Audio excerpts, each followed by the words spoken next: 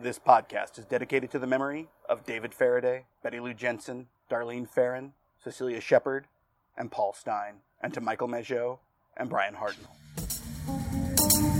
This is Zodiac Speaking, a classic Gunpoint Family podcast.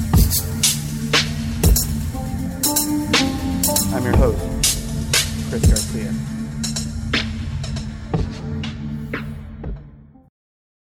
Welcome to Zodiac Speaking. I am Chris Garcia, and I haven't done an episode on the newest suspect for a bunch of reasons, but the new name that seems to be very popular over the past few months is Paul Doerr, full name Paul Alfred Doerr. Now, there's a whole backstory here that is fascinating, and I believe Doerr had been mentioned in the past, but never, seriously. Was not a big suspect, but there were a couple of things lately, notably the accusations of Jarett Kobach, a name that is pretty familiar if you've been around the Zodiac world for a while. The whole book, How to Find Zodiac, is, it's okay. I understand where they're coming from. But it was really the involvement of Gloria Doerr, who was Paul Doerr's daughter. And that's where it gets really interesting, because the thought was that she probably had a defamation or libel case against them, because, frankly, there's no good evidence. Now, of course, we had, in 2021, Case Breakers, a group which I actually have some respect for the individuals involved with, though their recent statements on D.B. Cooper and even Zodiac, though I do think that Gary Francis Post may have committed the murder in Riverside of Sherry Jo Bates. But I also don't think, and the Riverside police agrees with me, that it is not a Zodiac crime. The thing is, Kobach as a writer wrote one really, really good book. I Hate the Internet. It's a really, really fun novel. It really is. But sort of the crime work that they've done, it's just not great. But what's fascinating is that he claims to have sort of stumbled upon Doerr as a suspect, which, it's not hard. But there's an interesting note that I find very, very interesting. Now, Kobach went through the letters and was going through things like the Mikado, The Most Dangerous Game, all the things that were sort of attached to Zodiac peripherally. I mean, Zodiac sort of mentioned it in some of the letters, but again, the letters are not 100% Zodiac, with the exception of the one with the shirt, though there's a lot more there to be sussed out, of course. Now, what's funny is that Paul Doerr was a part of fandom, just like me, just like my dad was at the time. And while I haven't been able to find an exact list yet, it would not have surprised me to see that they attended the 1968 Worldcon, which my dad went to. It was in Berkeley at the Claremont. It's one of the most important Worldcons in history because it really did change the way Worldcon sort of behaved. Most notably, it was the introduction of the Society for Creative Anachronism. But here's why that is important. So, Dick Geik, Richard Geikowski, also had friends of a sort in fandom at that time. It's a natural, honestly, because Geikowski was in the underground journalism world, which at times butted up against the zine world as well as the underground comics world. And while some of the figures that would have been known in that area likely may have only known as sort of a passing face, certainly some did. And I've been trying to collect fanzines from the late 1960s from San Francisco to sort of get that ball rolling. There's a group called the Little Men Marching Chowder and Something Society that was out of San Francisco and Berkeley, the peninsula, and trying to get the idea of what the connections were. I know he was connected to a couple of very significant fans, and I 100% believe was familiar with the Andersons, Paul and Karen Anderson.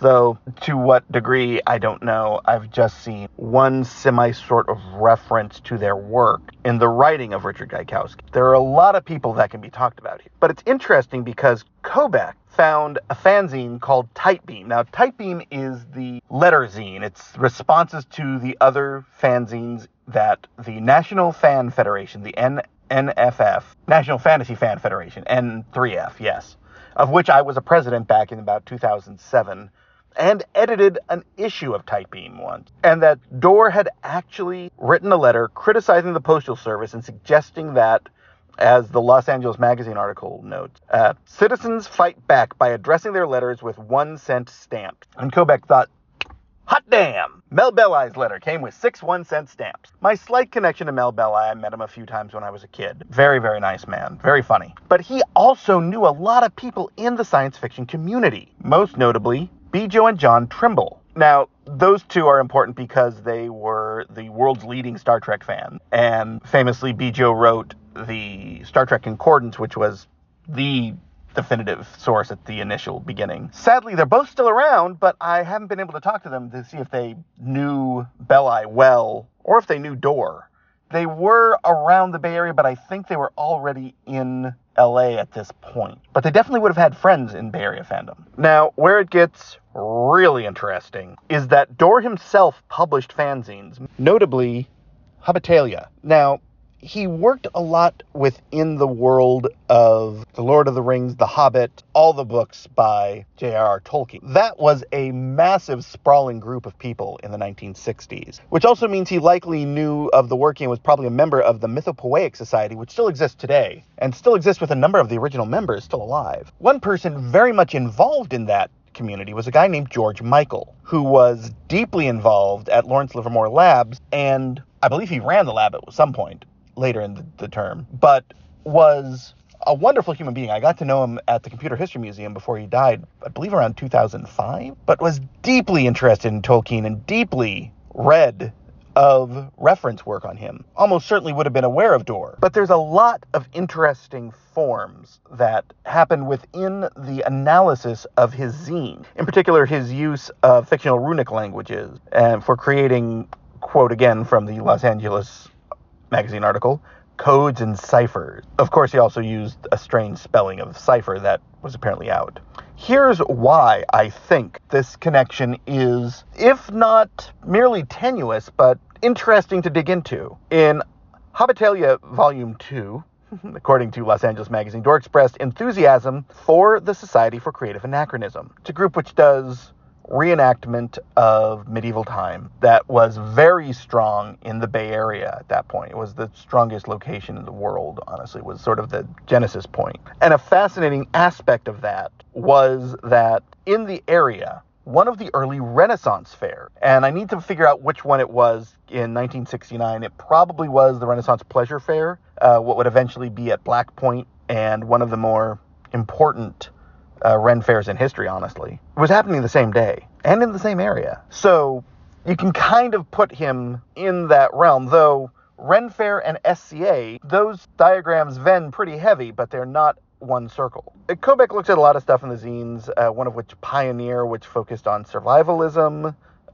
It seems like everyone who was interested in survivalism in the late 1960s in the Bay Area has been a suspect at one point or another. He was pretty involved, but I don't see the literary analysis being that significant here. But I think the connections are. If Dor was familiar with people in fandom, and in particular, his sort of seeming at least mild anger towards government groups, it seems like it's something there, though blown out of proportion, that would have made him and Gaikowski at least somewhat simpatico, which then speaks to my idea that it is possible that Zodiac was two people. One who committed the first two and potentially three murders, the other who committed the final in San Francisco. And I've said that if any of the known suspects were writing the letters, it would be Dick Gaikowski. Gloria Dor eventually actually came around, and she said, while she's not convinced, he did do his due diligence in searching through the name, and it was 2018 when Dor died. But this sentence alone is very interesting from the Los Angeles Magazine article. He was at once a conservationist and a libertarian,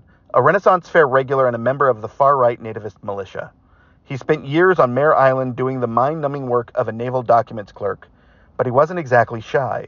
In his leisured hours, he seemed to be equally at home playing D&D with fantasy nerds and swapping firearms with Hell's Angels. He openly promoted polygamy, but stuck it out for decades in a loveless marriage. He also tutored his daughter in cryptography, which, okay, maybe that's a neat little coincidence. But of all the recent suspects, Dor is the most interesting, at least to me, because there are so many connections with people, places, and groups that I've been a part of, that I've known about. There are still members of Bay Area fandom in the 1960s who are alive and well. One of them, a gentleman by the name of Mike Ward, is a buddy of mine. He was there in the 60s. I know dozens of people who were at the 68 Worldcon. Sadly, that number is dwindling. I know people who were at Ren fairs dating back to the early 70s, at least. And some who were there in the 60s, though again, that number is very small now. Paul Doerr is a fascinating suspect, but there's no connections to the murders that anyone has been able to suss out, which doesn't mean he didn't do them, but it certainly makes it harder to believe that he did.